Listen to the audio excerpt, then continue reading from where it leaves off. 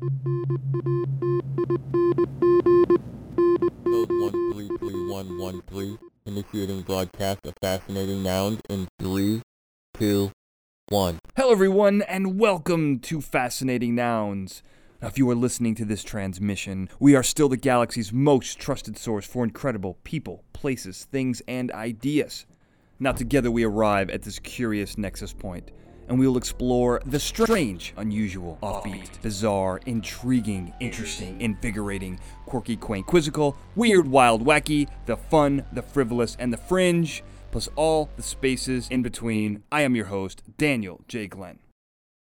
So I'm sitting here with Dr. Dennin, my favorite superhero scientist, possibly my favorite scientist, definitely a top 3. Well, thank you very much, Dan. Thanks for being here. Oh, it's always a pleasure. Now, we're going to talk about your incredible book, Divine Science, and pardon my sacrilegious phrase here, but this is a hell of a book. Well, thank you very much. I appreciate that. Not sacrilegious at all. I take that as a compliment. That's good. No, this is a great book. You know, it's funny. I had to whip out some SAT words. I had the dictionary pretty ready. Yeah, it's a little bit of a problem.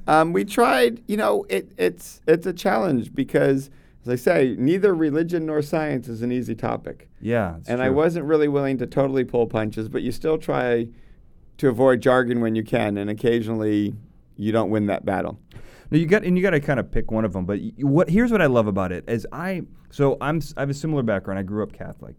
I love science, and I always found that as you grow up in the world, you start to realize that when you start talking about religion and faith in particular, it's hard to analyze it from a scientific standpoint because people, as you mentioned in the book, take a hard stance. Whether it's kind of everyone's proving each other wrong or right. Exactly. And you take a totally different approach here. I tried. I really just said, look, here's where I am. I think God exists, but that's my assumption. Yeah. But let's ask ourselves what really are the assumptions we want to make. Right. And you're going to have to make some and then explore the implications of those. And I think that's a much more fruitful way to go. No, absolutely. And what I loved about it is that it's finally, like, I'm able to have an intelligent scientific conversation about religion. And you do that from beginning to end. Like, it's great because it's not the reason why I think people will like this book is because you're a religious scientist. Like, you have a faith that you're I don't know if devout's too strong of a word. No, it's actually, I would say faithful. Devout, it depends what people mean by it, but yes, certainly practicing. Yes, practicing. There you go, practicing. And I think and you're in the level of science that you deal with is pretty high level, and you've got a prestige with you. So I think people should take this book very seriously. I hope so, and I think that's what I tried to bring to it. When I read in this space, it's hard to, I think, find, because people are always trying to prove a side, it's hard to find, particularly from the for lack of a better word, from the pro-religion faith side, it's often, I hate to say it, hard to find good science. Right. Because they're trying often, I think, to stretch the science beyond what it can do. Right. Yeah, and I think that's another good point that you make in the book is that the science job is to prove what you can see, and faith's job is to prove what you can't see, sort of. And those do your job. Don't do someone else's job. Exactly. You know, like that's basically what you're saying here. Very much. And I also love the fact that you kind of, I think it's a natural instinct that people have opinions and they don't want to be proven wrong. And when people start to hear stuff that may kind of shake their core tenets, they don't really think like, oh, maybe I should like reevaluate what I'm thinking and maybe adjust what I believe to what the reality of the situation is. They say, no, this is shaking my foundation. That can't happen. They get scared, go into panic mode and become protective and then go on the offensive. And I think that's where like the dialogue is right now. No, I think that's very true, Dan. And it's a little bit of a shame because we oversimplify. We say, okay, if this part of what I believe turns out to be wrong, then what if everything's wrong? Right. And that's rarely the case. Right. Usually it's, no, now I can improve in my understanding of whatever it is I'm doing. And that's how science works when we're at our best. And not even scientists do that all the time, even in science. But at our best, we recognize that when we accept where the mistakes are, we're only moving towards a better clarity and more truth. Right. Well, because I think the goal for everyone should be, what's the truth? Like, what's actually going on? Not what do I believe is going on. Right. And I think it's distinct. That's like a razor's edge you're walking. No, it is. And it's also tough because when you cross over, so as I say in the book, science, what we're very good at is understanding the rules that physical reality follows and obeys. There may be more to reality than physical reality. That's, to me, the exciting question. And we don't necessarily have a tool as powerful as science to explore that. So there will be some aspects of, I just don't know if I'm right, but this is what my experience tells me is the most likely thing that's right. Right. And there's a big difference. Yeah, no, absolutely. So now let's get into some of this stuff. Let's break it down. Okay. I got 5 pages of notes to go through. Basically the outline of your book. I took this seriously, Dr. Dennin. Now the first thing that you talk about is what is the definition of God as we can the best we can come up with. The fullness of reality is the term that you use. That's my new favorite term. It's a good one. So now, how did you come up with that? Like, what does that encompass? You break it down for people. So I'm probably sure I learned it from someone. I will say a caveat at the beginning, which I say in my book. I've learned a lot over my life from a lot of people, and I'm old now, and I can't remember who they are. So I can't always appropriately cite. It's kind of like I'm an academic at heart, and you like to cite your references and your sources. Sure. And I don't remember who half of them are. So as long as you don't misquote me and give me proper credit, we got no problem. We're good. Okay. Yeah. Now, so what I realized is, God is a loaded term, and there's clearly a lot of views of God in the past that I think were pretty clear or wrong. I tell people, clearly God is not a person in a chariot driving horses flying through the sky, making the sun shine. We figured we can out all the agree sun. on that. We've all agree on that. Yeah. But so I said to myself, what would be a much more useful way to think about God in a neutral way so we could have conversation? I realized almost every faith tradition I know of, at the end of the day, I think God just is everything, right? That's why we use the word. There's this mystery of what is everything. I mean, the infinite in everything is a bit overwhelming, hard to use words and think about it, but that's kind of what it comes down to. Okay. No, that makes sense. And I think, as you go into explaining what exactly that is, because you've got a lot of metaphors in the book that you use to kind of get people's head around it. Not to jump too far ahead, but what I like, there's one example that you give that I found to be particularly useful for me, as you talk about basically the solar system. Right. And how the solar system is planets around, a sun. Oh, no, it's the atoms around an electron. Right. I'm sorry. Yeah, no. But how we describe electrons circling a nucleus, and it's similar to the solar system. Right.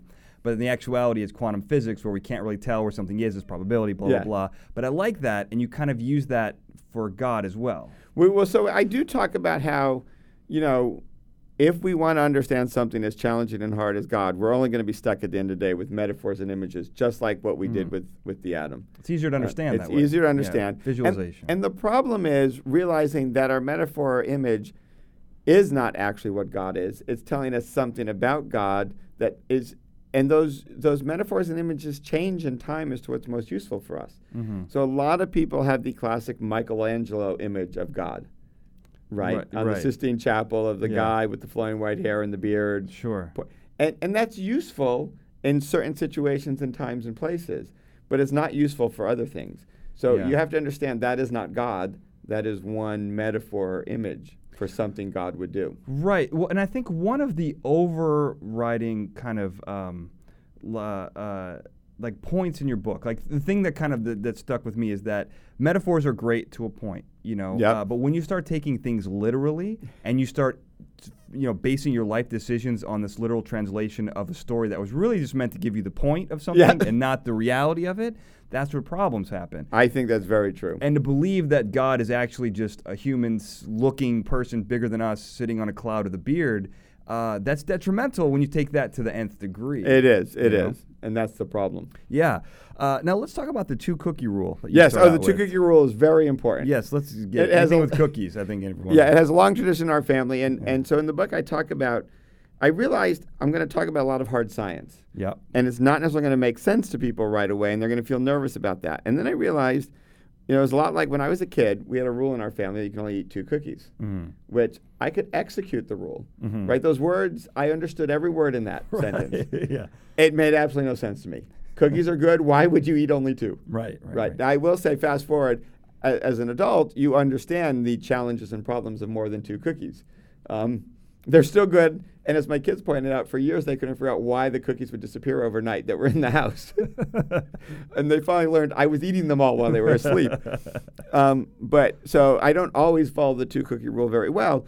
But there's this thing I found with people, we understand things. We feel like we understand things only when we truly intuitively understand them, even if we actually do understand. So I actually understood the 2 cookie rule as a kid.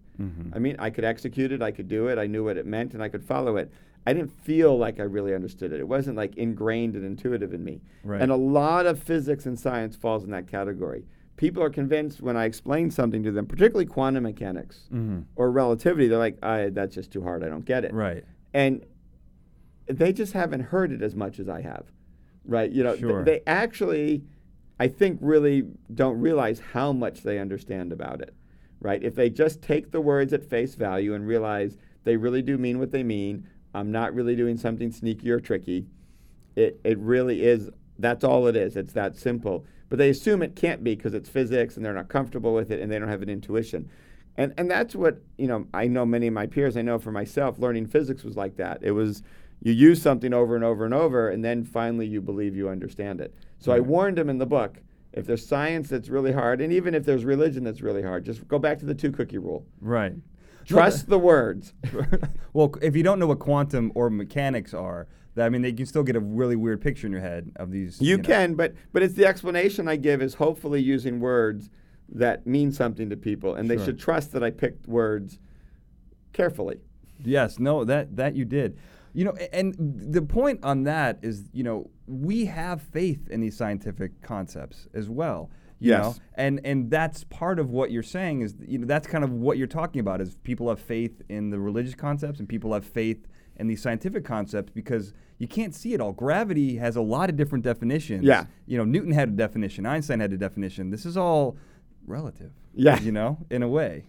No, it's true. And the slight difference is with science, because we're dealing with the things the senses directly measure, we've figured out how to do experiments with numbers and predict things. And it's the predictive power that gives us a level of trust in science. Yes. And I think with religion and faith, we have experience, but we don't necessarily have that same level of reproducibility and repeatability by definition because it's about our own individual experience of reality. Right. And we kind of know what each other experience by talking about it, but that's never the same as actually having the experience at the end. Yeah.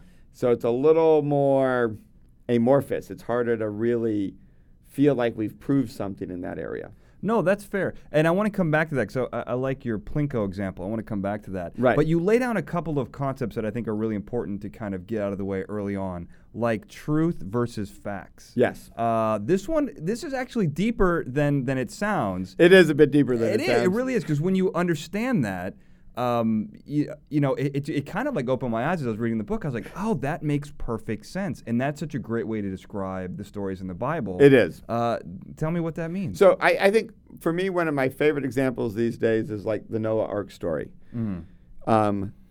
Facts, that's what we talk about, that our senses measure, things like a quarter's 25 cents. That's just a fact. That's how we've defined it. We know it.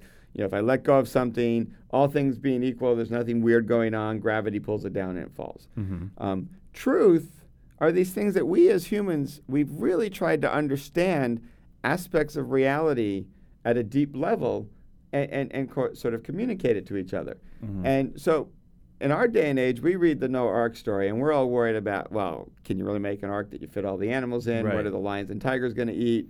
How do you flood the earth with water? How do you flood the whole earth with water? Yeah. We worry about the facts, but we forget that was at a time. I mean, we still do this. We still have our movies and our books that communicate truths without being true, but we're not as embedded in it. And at that time, everything was about storytelling. And every culture had a story of a flood because that's what you did, right? You lived near rivers and they occasionally wiped out the village. Sure. And usually the reason for the flood was some angry god. Right.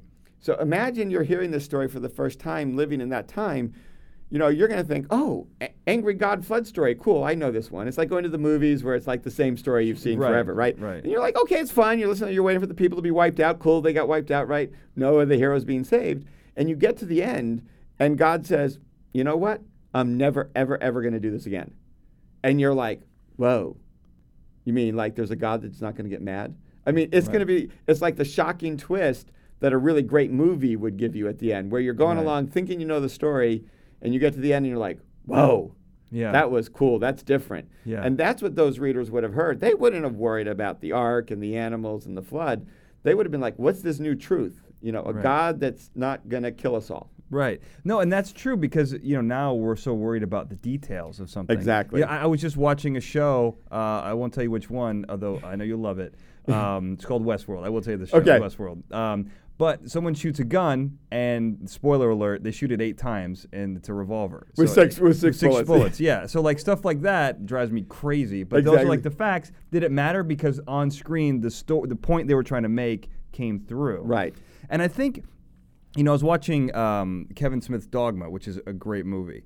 And in it, they make the point that Christians have a hard time with the phrase mythology. They do. And I understand why, because they treat Greek mythology like kid stories that aren't true. And when you start calling the saints and the mythology of the characters in the Bible, people have a hard time with that, because then you're saying, hey, this is phony. Yeah. And it's like, well, it's phony in the same way that the Greek mythologies are phony, but those told really important stories and human themes that still exist today. Yeah. And I think that's true. And it's really the difference between myth with a capital M in my mind.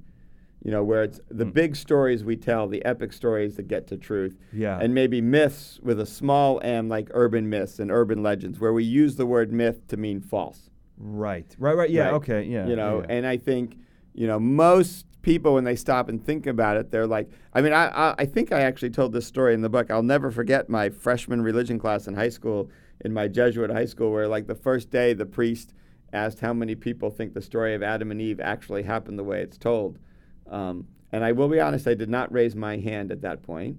I had already been kind of in my cool science thing. Almost everybody else did. And he was this older priest, turned his chair around, sat down, looked at all of us, and screamed, "You're all wrong. It's a myth." But then he went on to explain that it's a truth. That's what he meant by myth. But it's not a thing that had to actually happen. Right. It's because it's funny because people get lost in that. And I They remember when I went to school, I went to Northern Illinois University. And at the time, I didn't realize it, but they had several denominations of Christianity there, and everyone was recruiting people all the time. Right. But you have this spectrum, which is another thing that always is crazy. Like, there's this spectrum of belief. And I remember there were people on the floor who, in the face of overwhelming scientific evidence, would tell you that the Earth was 6,000 years old. Yeah. And I was like, but hold on, like you can't. They can, it's like you can't. So deny that. the only way you can do that, which is true, is the following. You can imagine if your assumption, and again, it goes back to assumptions. I think people get confused about what they've proven versus what their assumption is. Uh-huh. If your assumption, and this is going to sound a little mean to people who believe this, so I apologize, but it is, Okay. The way I see it. If your assumption is God is sufficiently mean and tricky, right? I can imagine a God that would create a world that would look like it was older than 6,000 years. Tell a few select people, it's a trick. It's only 6,000 years old. Right. And if you don't believe that it's 6,000, I'm going to send you to hell. Right. Right. So you could imagine this complicated scenario where they're right. Yeah. But that's not really the kind of God that I see in the Bible. Right. Right. Because it's kind of a tricky, mean God. Yeah. And that doesn't match my experience or make sense to me. Right. But the other option is for people like that, they're so worried, again, what we said way earlier, they're so worried that if the Bible's not literal, what else do I have to give up? Right. And they don't realize that they don't have to give up much. No, you really don't. Like, because it's more like the core basis of a lot of these religions are pretty accurate. I mean, Yeah. from what I was reading in the book, I was like, I can totally get on board with that because I don't have any preconceived notions of. I don't like dogmatic religions. Like, Right. I mean, that's which is funny that you're Catholic because No, that's it why is. I gave up Catholicism. Well, but I didn't give up spirituality though. But we got Pope Francis now. Yeah, that's true. He's pretty cool. Yeah. But yeah, like that surprised me. But as you broke it down, I was like, I can get on board with all this stuff, but I'm not scared to admit that. Right. You know, like I'm fine with that. Like Yeah. if there's a God or not, I whether I believe it or not is irrelevant. So why would I have the arrogance to say like, no, I'm right? It's like, well, it doesn't matter if I'm right. It is whether I believe it or not. And that's you just said something that's so critical that I actually Thank heard you. a friend of mine say. And That's what I do. no, it is what you do. The difference between humility and arrogance. There you And go. people forget that both science and religion should take extreme humility. You have to understand that you may never be, first of all, you'll never be all right because it's just too much. Yeah. And you may be significantly wrong. and you've It's a just big risk. It's a big risk, and you have to approach it all with that humility. No, absolutely. And I'm a great enough man to admit that I'm And you're an amazing man. We know from everything we've done together, Dan. That's true. If nothing else, you're humble. Thank you very much. And one of the things I wanted to talk about is there's almost like a slow progression of acceptance. So I think you mentioned in the book that people are comfortable with gravity, for example. Right. Germ theory, but evolution is one that's always a sticking point. It is, and it's kind of funny. There's the famous sort of image of Christians, particularly ones who take the Bible literally, saying, "Oh, we couldn't have come from monkeys," and my first thought is, and pond scum is better. I mean, Right. like the literal translation of dirt or mud is Yeah. something pretty much more along the lines of scum or earth. Sure. I mean, it's a pretty vivid image of what we're made of. And Yeah. in fact, isn't that just what evolution says? Is right out of the pond scum, Right. we slowly work our way up to humans. Yeah. And if you imagine any creative process, I mean, I don't know. I've attempted and failed pottery a few times in my life, right? If you imagine making sort of anything, it goes through an evolution Right. and goes through stages. So why wouldn't God create that way? No, absolutely. Why would the only choice be zap, oop, person? Right, yeah. Right, like just burp, like it's magic. They Yeah, appear. exactly. And this is one of the, I love biology. So you're a Right. physics guy. I love Yeah. the life sciences. I love biology. It's just too hard for me. That's why I did physics. It's tough stuff. Well, the surface. So let's talk about the surface stuff. Won't get into the chemistry aspects Yeah. of it. But when you start talking about evolution, it's always amazed me that it exists. We watch it exist in bacteria in low levels. And I remember there was this in high school. I was taking AP biology, and we learned about this experiment by Sidney Fox. Do you know about this I experiment? think so. So basically, he created the same conditions as the primordial soup Right. on Earth, and from that was able to create. They're called microspheres, but they asexually reproduced. They were able to create proteinotides, I believe they call Yeah. them, which were like kind of amino acids. But yeah. But talk about building blocks of life. They were created, which means it's possible. Yeah. I'm not saying it happened here, but I'm not saying it didn't happen here. No, but and that's amazing. It is amazing. And I think, again, for people of faith and religion who are having trouble with evolution, what I try and point out to them is, which is more amazing? Sort of a magical Zeus-like God who says zap and you have two people, or a God that is able to create a set of rules out of which emerges exactly what God wants, which is us. Right. I mean, to me, that second one is it blows my mind. Yeah. It's like, wow. And so isn't that what it's about? No, I totally.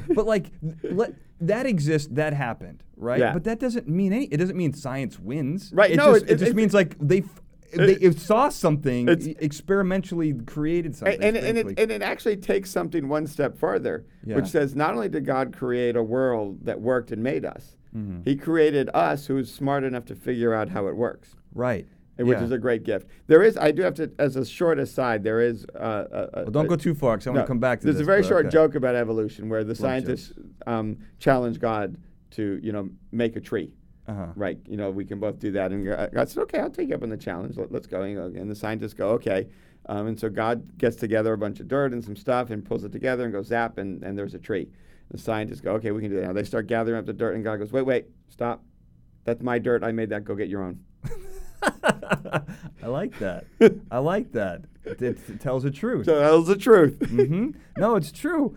But what I wanted to say about this microspheres thing is that it tells you that creating life from nothing essentially is possible. Definitely.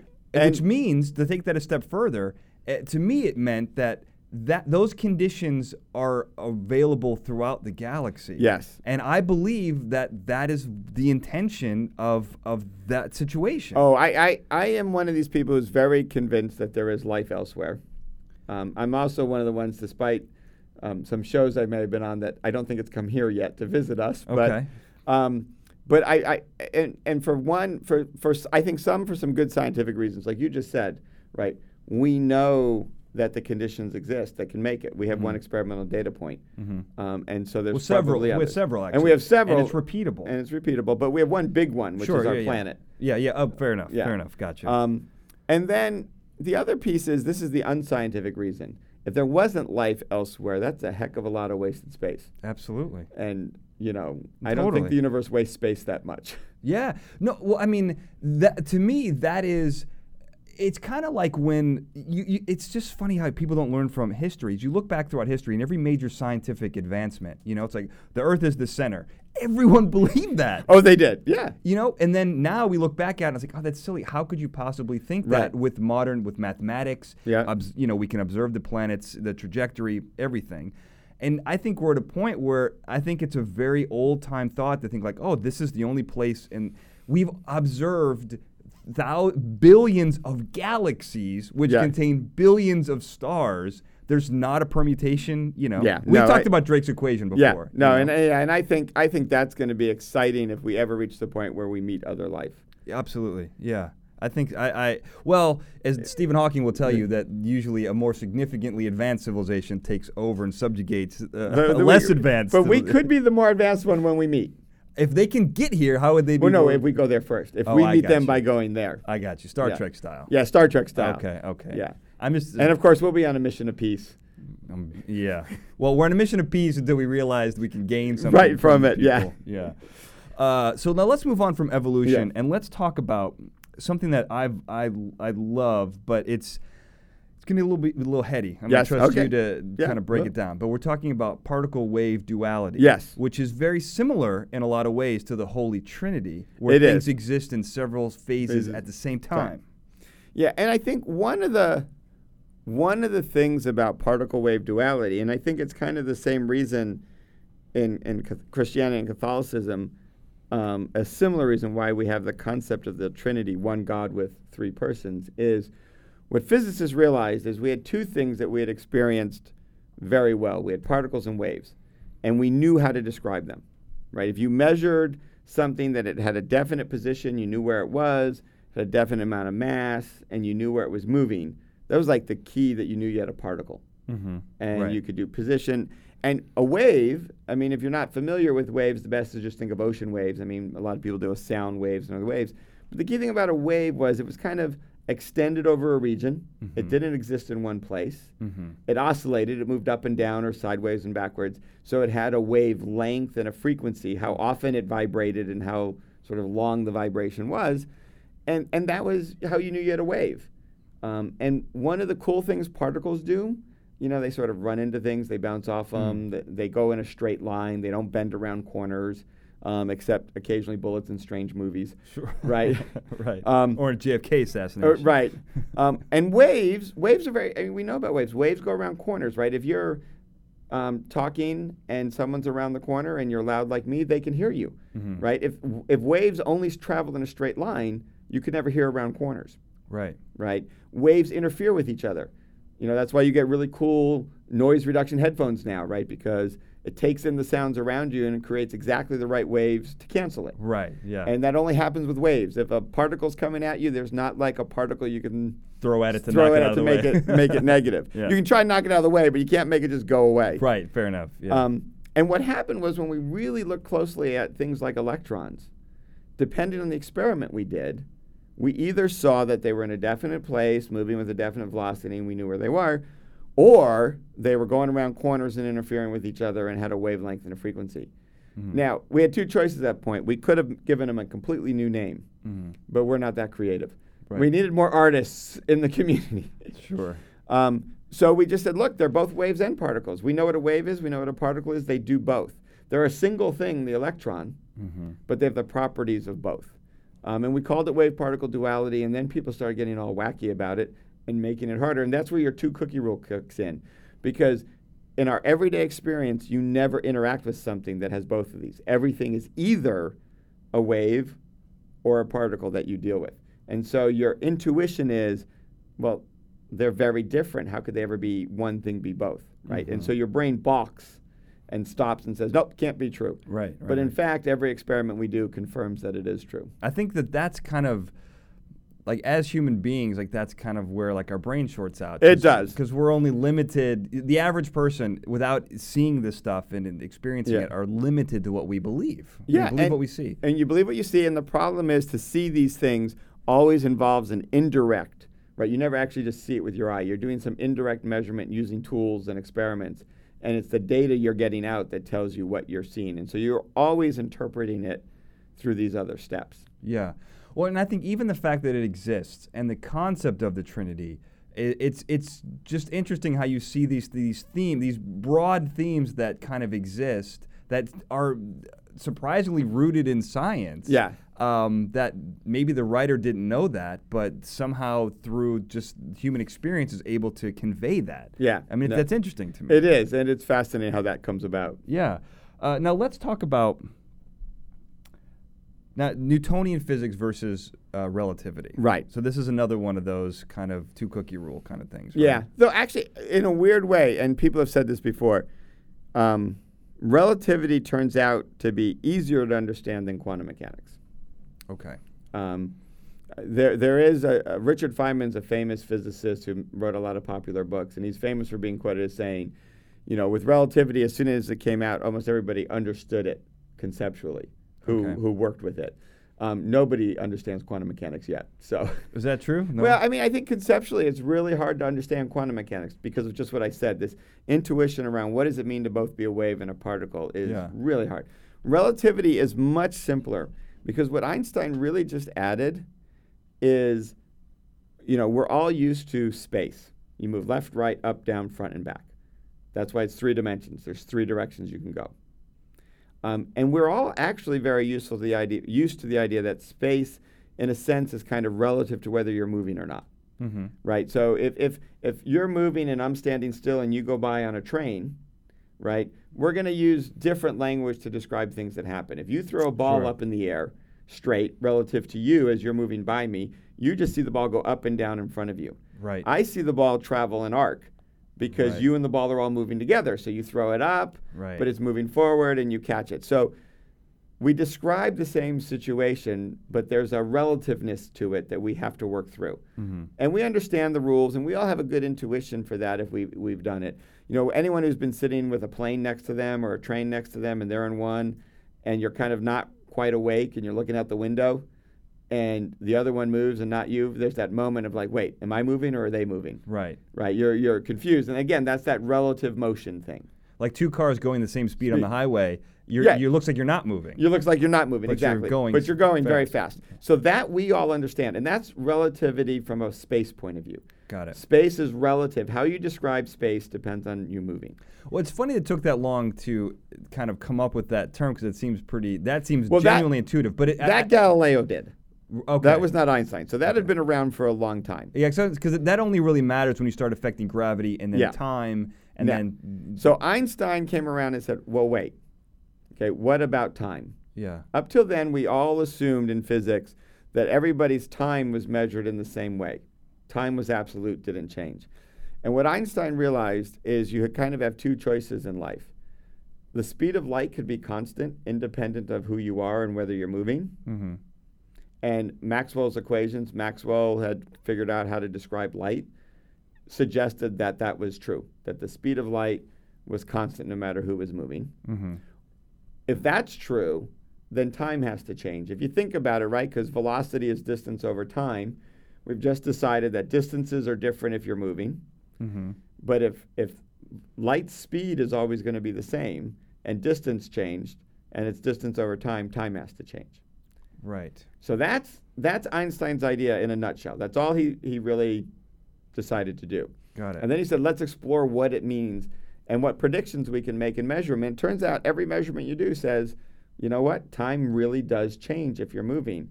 And the best experiment you can do is when your GPS works, because it's using satellites that are moving at a different speed than you are. Right. And all the software and the good GPSs need to adjust for the fact that the clocks on the satellite keep a different time than the clock in your phone, because they're Right. moving at different speeds. Right. And so the fact every time every human being uses their GPS and it works, they've tested Einstein's theory of relativity. That's incredible. Which is amazing. I mean, it is perhaps the most tested theory in all of science. Okay. Because of what we've done. Now, when we talk about that, I think it kind of brings these rules of science. We start talking about how did God put these things into order. You describe him as the ultimate superhero. Yes. So what do you mean by that? Well, I think, there's two senses of it. One is we think of superheroes of having, amazing powers and can do a lot of stuff. And in general, we think of them doing good. Mm-hmm. Right. Right. And otherwise, they're a supervillain. Otherwise, they're a supervillain. And so when I think of God and when I think of the fullness of reality, one of the most amazing acts to me is to create physical reality that is both sufficiently complex that things like us and life and consciousness can arise, but so well done that the rules can be discovered and make sense and are very reproducible. Right. And that's kind of an amazing feat in my mind. And that's one of the reasons I would call God the ultimate superhero.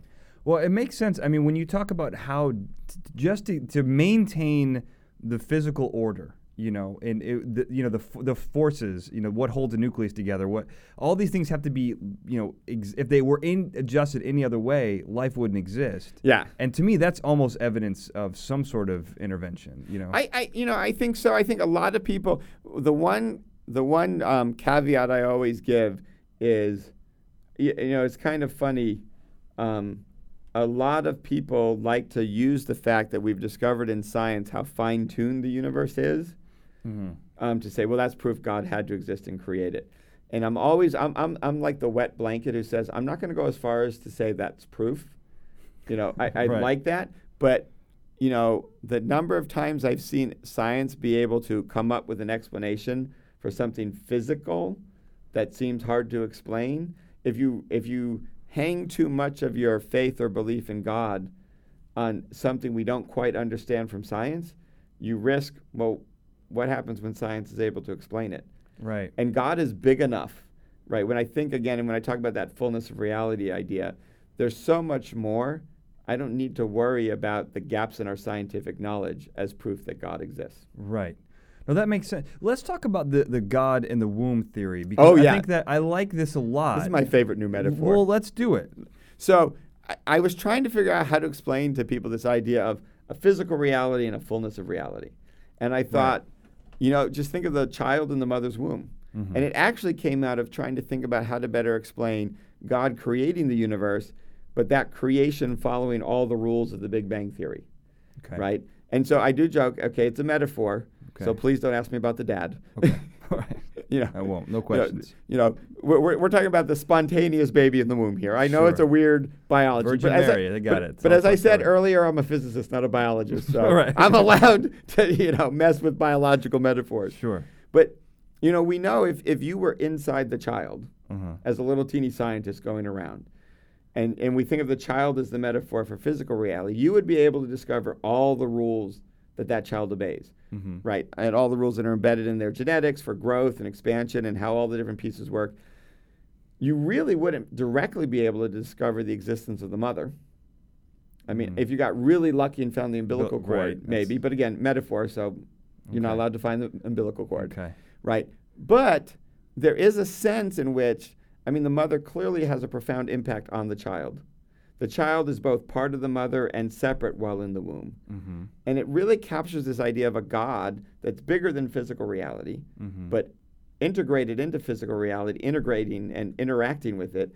And physical reality is completely dependent on God for its existence, right? Without the mother, the child in the womb would never be there. And so it's, again, metaphor, it's a thing to meditate on, but it's a way to envision creation involving a God that actually created the physical world and a physical world and a fullness of reality that's both integrated and where God's present, but God's also transcendent and more than the physical reality. Well, look, I love this metaphor, and I'm actually going to, let's talk about the umbilical cord. You Right. blew it off, but let's talk about it. No, it's Because good. it's important. Because I think if that was a good metaphor, I really think that there would be something where God would want us to discover what that was. And that's the piece that still would take a while to get and understand. And I think, okay, Dan, as always, in conversation with you, you've improved my thinking. It's analytical mastermind. Right, you know are. this. It is. And I think that piece is that connection, that we as humans have directly to God. Absolutely. And it could be our soul, could be whatever language you want to use, our spirit. Yeah. But it's that ability to feel that connection and know God's there. Yeah, I think that makes So the we metaphor keep stronger. we love it. I'm there. I like. Okay. We'll make it the Dan addendum to the that's metaphor. The glidendum. Yeah. I want to talk about one other concept that's really important, and I think this is one of those fundamental blocks that we're kind of getting into later in the conversation. But this is another one that I think explains so much, and that's emergent properties. Yes. Now, you're the master of foam. Yes. If you were a superhero, you would be Foeman. Yeah. Michael Foeman. But no, explain this to me. So I think this is one thing that's really cool, and it's funny. It's been around in science now probably since the 70s, but it hasn't really had the breakthrough moment that relativity and quantum mechanics has. Right. And I don't know why. Well, I think because it's hard. Right. It's. I guess. Yeah. We haven't. Well, you know why? We don't have a good marketing agent. We haven't figured out how to make it cool, which is what you really need. Yeah. But the idea is when you look at systems, right? Science for most of its history has been what we call reductionist. It says if you understand the pieces, you understand everything. Yeah. Right. Emergent phenomena says there are some things that are sufficiently complex. We like to use the word nonlinear because they're how they interact. That their properties emerge out of the whole system and can't be explained by the smallest pieces. And foam is a great example of this. It's my favorite one to use because I study it, but it's also, I think, very useful. These are gas bubbles with liquid walls. Everybody's played with shaving cream or whipped cream or whatever your favorite foam is. Right. Now let's say that again. Liquid walls with gas bubbles. Gas in this inside. Right. And every molecule in there is what we call a fluid. It's free to move. It moves around. So if you did the typical, let's reduce it to its fundamental pieces, you'd look at the molecules and you'd say, this thing is a fluid. It flows. Well, when you look at the entire foam, if you put shaving cream in your hand, it holds its shape. And that's the fundamental definition of a solid. Right. So how did the solid property emerge out of purely liquid pieces? And that's actually what I study in my research. We do that a lot. But it really shows that there's a challenge when looking even at physical systems. If you're a part of it and you're not outside of it, there's properties of it you might be missing. Right. And for me, this is most exciting when you start talking about consciousness. Right, yeah, that's the next level. Yeah. Well, now let me talk about the foam really quickly, because while I'm sitting here, I was kicking this stuff around in my head. Now, it is a liquid wall, but when you put air inside of it and it closes and it makes the bubble, the sphere, right, that is kind of like a solid. Well, so the sphere itself, the bubble, and that's why you realize, so with emergence properties, part of the trick is figuring out what's the right scale to look at. Okay. And for foam, probably the right scale are the bubbles. Those are now the units that have the interesting properties. Totally. Yeah. So they're deformable, but not completely deformable, and they fundamentally get in each other's way, and that's why you end up with a solid. Right. So exactly right. But you don't look at the molecules. Right. No, exactly. Yeah. So the building block is the bubble itself, but the foam has way different properties than an individual bubble, Exactly. or even So- 4 bubbles. Yeah. Right? So then you have to ask the question, how many bubbles does it take to make a foam? 20 to 25 if your book is accurate. And I think it is. So, Right. yeah. See, I read. See, you read. Hey, you're good. I'm telling Yeah. you, man, that's what I do. Yeah. But now let's talk about consciousness. So I wanted to break that down because when you start making it more, if you just jump to, consciousness is because of neurons complex, Right. then it's like, oh yeah, get out of here. But now when you describe it, like, oh, wait a second, that exists, and it exists in other things besides foam. Let's talk about neuron level and consciousness. So one of the things that happens, I've noticed, is there seems to be this assumption, because the only place we've experienced consciousness is in people, right? That there's something about it being neurons that's special. Well, but there are some Because higher level mammals that are conscious. Well, again, but they also have neurons in a brain like us. I see what you're So okay, I'm sorry. okay. Yes. The fact that You're very human-centered I'm here. very human-centered. I'm I apologize. animal-centered. Yeah, Okay, go on. But I see what you mean. at Got some point, we assume it's Specifically- things with brains. Right. A collection of neurons, A whether it be collection of neurons. ganglia or Right. pseudobrain. And philosophers have looked at this a lot, but it's not as much in our common thinking. So when I talk about the foams, right, as you correctly identified, for a foam, it's the bubbles that matter. Mm-hmm. Now, there's other things. A pile of sand, is that a solid or a liquid? Well, the sand particles, the molecules are solids. Right. But we all know we can move sand and pour it and make it flow. Right. So there's this whole class of what we call complex fluids.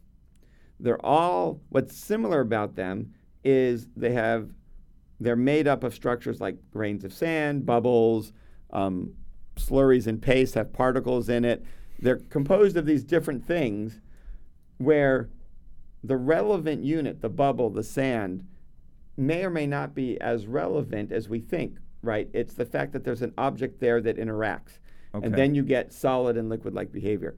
So I think the key with consciousness, and this was what I tried to do when I talked about emergence, is to recognize it's probably not the neurons that are the key. For us, it's the neurons that are the key because that's what we have. Mm-hmm. But it's the complexity and the rules they obey when they interact. So if you take anything else of that type of complexity that can interact, doesn't matter if it's neurons or something else, you would get consciousness. Got it. And now what's really cool from a science point of view is we're probably getting to a point where we can really ask those questions in systems like computers. Like quantum computing. Well, even just regular computers. Like, Okay. what would it take? Could you take computers and make the complexity that matches a brain and actually get consciousness?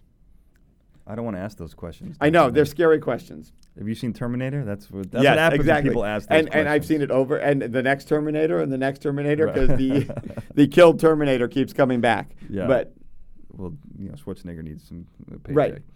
Right. Now let's talk about. I want to talk about. We promised Plinko. I know. Let's take a quick step back because I think this was one of those things that it put quantum mechanics into like focus for me, and I think it's an easy way to explain it. When you look at like a pool table, if you can predict if you bonk one ball into another one, the angle, you can decide where they're going to go. When you look at Plinko, you can kind of for the first couple, pegs, you can kind of predict where it's going to go. But after that, it becomes a probability of whether to go left or right. And it's actually very difficult on a physics level to predict that. As a kid, I always thought everything was totally predictable, and it turns out it's not at all. And there's actually what's even more subtle and disturbing. There's 2 levels of unpredictability. Okay. Yeah. So with the Plinko one, what's happening, this is what we call a nonlinear system. It has enough interactions that there is an underlying equation that's what we in physics call deterministic. Okay. Meaning that the ball really does, if this was true, that you could find the exact same initial condition, the ball really would do the exact same thing every time.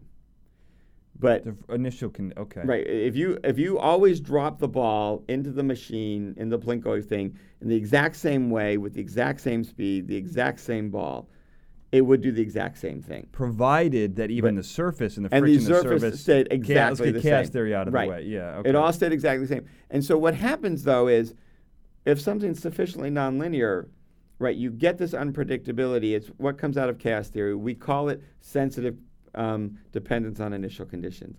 And it's real. It's real unpredictability. It really is that after a certain point, we know the error in our prediction, how it grows and how big it gets. Mm-hmm. So that's one level of randomness. That's real. It's real randomness. But it's a different type of randomness than what happens in quantum mechanics. Okay. So in quantum mechanics, the act of measurement involves an intrinsic roll of the dice at that point. So quantum mechanics is this really weird thing we mentioned, the wave-particle duality. That I feel I can explain, and it seems weird, but it really isn't. Mm-hmm. The part that's truly weird that I can't explain, Mm-hmm. right, where the two As cookie a rule, professor of right, where the two cookie rule doesn't really even help us anymore, but is the fact that it's to best of our ability, the way we think fundamentally the world works, is the probability of the various values you might get if you measure something is what evolves in time.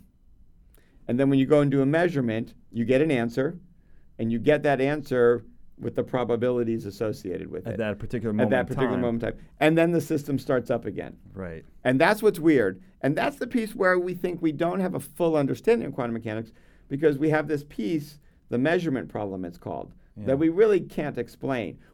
We can do it really well. I said relativity is one of the best tested theories. Quantum mechanics is a close second, if not tied for first, right? It's amazing how predictively powerful this theory is. So we know there's some truths in there. Mm-hmm. We just don't really know what they are.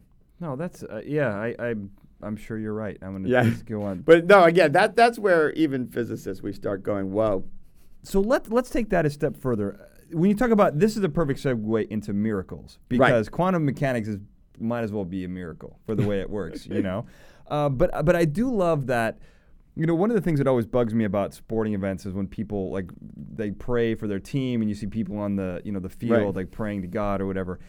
You know, I would love to think that he was a fan of my sports team, but that seems ridiculous. Yeah. But how do you describe miracles? Like, well, you know, I've really and actually, I recently wrote an article for a Catholic magazine on miracles. It's in St. Anthony Messenger. It came out in their December issue because it was a topic that even after writing the chapter in the book, I wasn't completely satisfied with.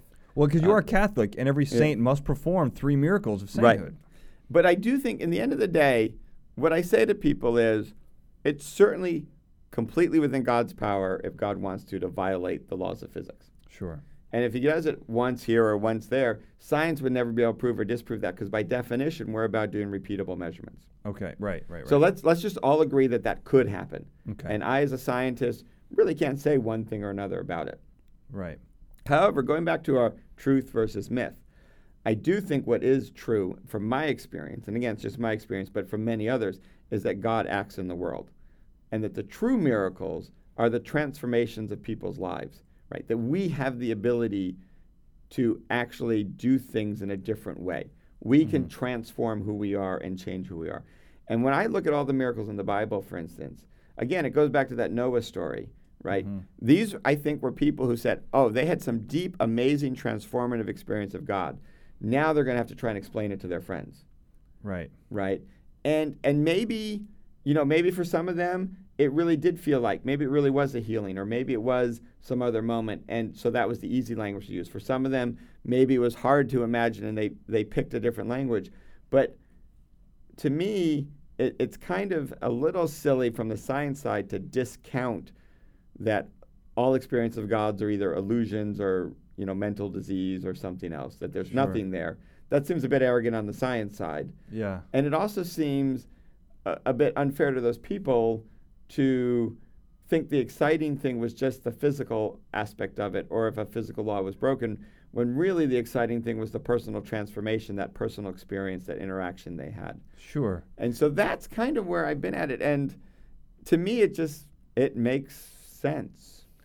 You know, I guess the miracle part doesn't make sense to me, because it does require magic. Because even if God suspended some law, right? There's a chain reaction to that. If he suspends gravity, what is it, localized to one specific spot? There's a chain reaction to suspension. Personally, I don't think God ever needs to or does act by violating physical laws. Okay. And that's why I say there's a difference between miracle and magic. Okay. Right. But for me, when people tell me, oh, but I saw this or that, and this violated physical laws, my reaction to them is, well, as a scientist, I can't say yes or no to you. Right, because there's also a human perception. Because there's a human of that. perception element. And I just would like to point out to them that is your sort of experience of God and belief in God dependent on the fact that it violated physical law? Oh, I see. Or Okay. was that just... So I think healings are the easiest ones to talk about. Let's talk about faith healing. Because let's face it, going back to my earlier statement, the human body is just complex. But yeah. And as one of my friends who was both a PhD in physics and an MD doctor said once, the problem with a lot of medicine is that humans are both designed to get better and to ultimately die. Right, So, right. So almost anything you do in medicine, a certain amount of your population will get better, and a certain amount will die. Right. That's just what happens. Certain amount meaning all of them. All of them, Will yeah. die, But yeah. but hopefully during the course of your study, only a few or less, right? Yeah, they all die. There's something else. Right, yeah, going there's something on. else going on. So when it comes to people experiencing healings in their life, from my perspective, if there's something about the healing that opened you to an experience of a greater reality and to God that transformed your life, that's really cool, and go with that. But if your entire belief in a God depends on the fact that God magically zapped you then, right? If at some point science and medicine catches up and is able to show how that was just normal, right? What's going to happen to your faith? Shakes the faith. Right. Yeah, exactly and right. so it's not that I discount those experiences.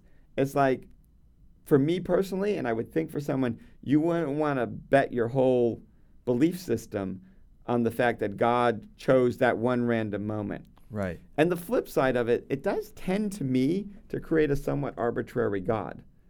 Why am I breaking physical laws for you and not this person over here? Right. Did you really pray that much harder? Did you really pray that much better? Yeah.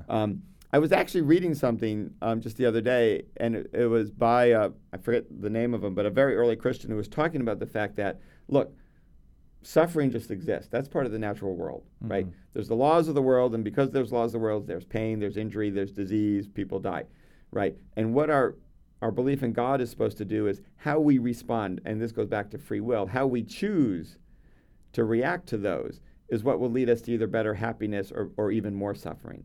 And that's where the miracle is, when you can kind of let God or whatever into your life and overcome the natural sufferings that are part of just being human.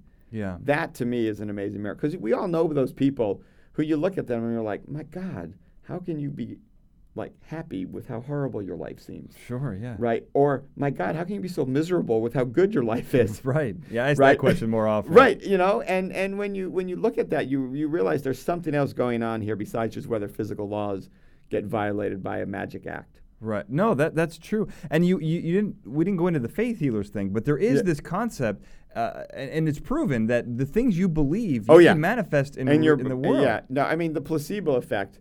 Oh, it's just very well documented. Yeah, but I mean it's amazing. And it's amazing, and it just goes to show how little we know. I mean, one of the things I think about is people talk about, and not to discount the horror and pain of cancer, because it's not a good thing or a fun thing. Right.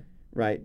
But we have to keep in mind our body, though more often than not, if cancer gets bad enough, our body does get overrun. Right. For people who seem to magically or specially get healed from cancer, it's not beyond the realm of biology to think that not all bodies are equal, and some are probably much better at fighting cancer than others. Yeah, definitely. And so it doesn't have to be a magical miracle for you to get better. Right. But again, like you said, as long as the message is what's important. The message is what matters, and how you interpret life and how you kind of go through it. Let's talk about free will before we finish. It's my favorite subject. Let's do it. So, I mean, when I wrote the book, it wasn't really on my radar that I was going to come to this point at the end, but I realized, and this is why most philosophers don't necessarily do this, but I separated consciousness and free will on purpose.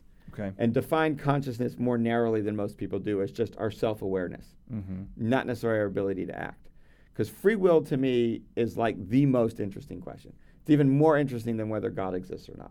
Okay. Because it really, it's I feel what every great story is about. It's what humans have struggled with forever. And I think, I hate to say it, if you look at the superhero world, which we also interact in. I love it, yeah. Right? Those stories are powerful because it's a little bit about how much of the world do I really get to control. Right. Right? What Is it all just fate? Is it all out of my control? Is it all just laws of physics? And I'm just a bunch of molecules moving through space, and you and I we're not really having a conversation, just molecules are randomly moving, and we're under the illusion that this is meaning anything. Sure. Or are there things in life that I actually have choice about? Mm-hmm. And for me, the most powerful piece of the Judeo-Christian tradition is it's come down firmly on the side of choice. That humans were created, and part of being in the image of God is that we have the ability to make choices.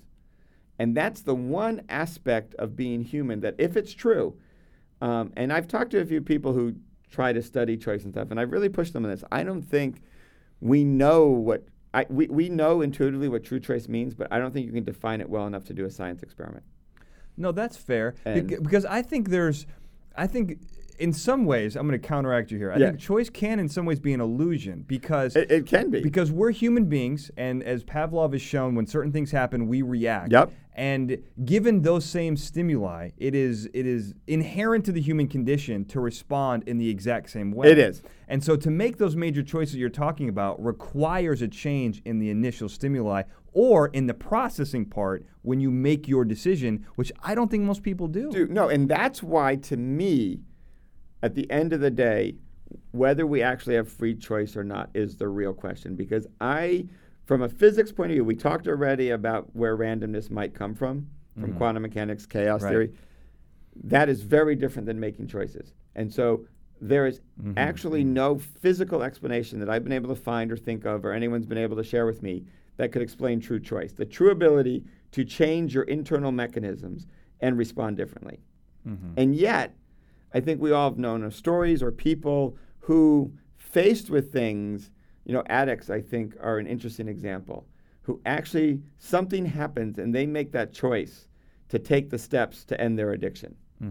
And the other piece you notice about choice is not a one-time thing. It takes a lot of work once you've made that choice. Yeah, definitely. And to me, that's what religious conversion is about, right? It's a choice to say, I'm going to actually allow God to change me in a way that I can now be different, hopefully better, but I'm also going to commit to a set of practices. That's why I say I'm a practicing Catholic. Somebody once said this and said, haven't got it right yet. I think it was actually Stephen Colbert. Haven't got it right yet, but I'm still trying, so I'm a practicing Catholic. There's things we do the reason we have religious practices is in principle to help us make these new habits so when that stimuli comes, you make the choice you want, not the choice you were making before without thinking. Right. So it's where we actually have free will, where we actually have choice. Obviously, I don't have the choice to fly. I mean, except getting in an airplane, right? I mean, just spontaneously fly. So we're limited. We have a limiting, but there is some fundamental choice. And if we do have that, to me, that's proof that there's more than physical reality, because the laws of physics don't allow for it. And that I'll go to the mat with. I'm sure there's, again, going back to humility, there's probably somebody who knows I'm wrong, but I haven't met them yet. And so given that physical reality does not allow for free choice, and deep in my gut, I feel there are these moments where you can actually decide to do something different than what the stimuli is making you do. Yeah. I think there's got to be something more. I think so. I mean, I don't know where to go from there. I think that's a good place to end it. Like, you really got to think about that. You really do. I think that's kind of the big one. Stunned to silence is where I am right now, almost. Doesn't happen to me very often. Now, we've just scratched the surface here. How can people find your book and get in touch with you and do all that? So the book, Divine Science, Finding Reason at the Heart of Faith, is obviously available on Amazon and Barnes & Noble online. It's published by Franciscan Media, so it's available at their websites. They can reach me by email at mdennin@uci.edu. They could probably get the book from you too, I imagine. They could probably, if they could find me. Yeah. They can follow me on Facebook. It's actually Facebook's Prof. Dennin Michael, and my Twitter's @Dennin Michael. They can occasionally find me in this place, Fascinating Fights. Always a good place to find me. Tell me about that incredible show. So it's a great show. But I am now actually on Speaker Hub. Speaker Hub, what is that? Which is a website where you can go and hire speakers. So if they're looking for a speaker, I love to go talk about this and other subjects. But those are all good ways to find me. Well, I will put links up to that, to the book, and to everything. As always, spirited conversation. You blow my mind. This is great stuff. Thank you. Double D. Cool. Thank you for being on the show again. And thank you to everyone for listening. Have a good night. Fascinating Nouns is a Glencoe production and is hosted and produced by me, Daniel J. Glenn. The Fascinating Nouns introduction was produced by Daniel J. Glenn and E. A. Barrientos, with music and sound design written and performed by E. A. Barrientos. If you want to hear more Fascinating Nouns episodes, go to fascinatingnouns.com, where you can listen to our entire archive, as well as get more involved with extras. At the bottom of the page, you'll see several links to social media. We got Facebook, Twitter, Instagram, Pinterest, and YouTube. You can go there and check out videos and additional bonus features and footage and episodes. It is a wealth of information if you like this show. And also, if you like what I do, you can go to danieljglenn.com and you can listen to all of the projects, check out some of the other stuff that I'm doing. I hope you enjoy. Thank you for listening. End of transmission.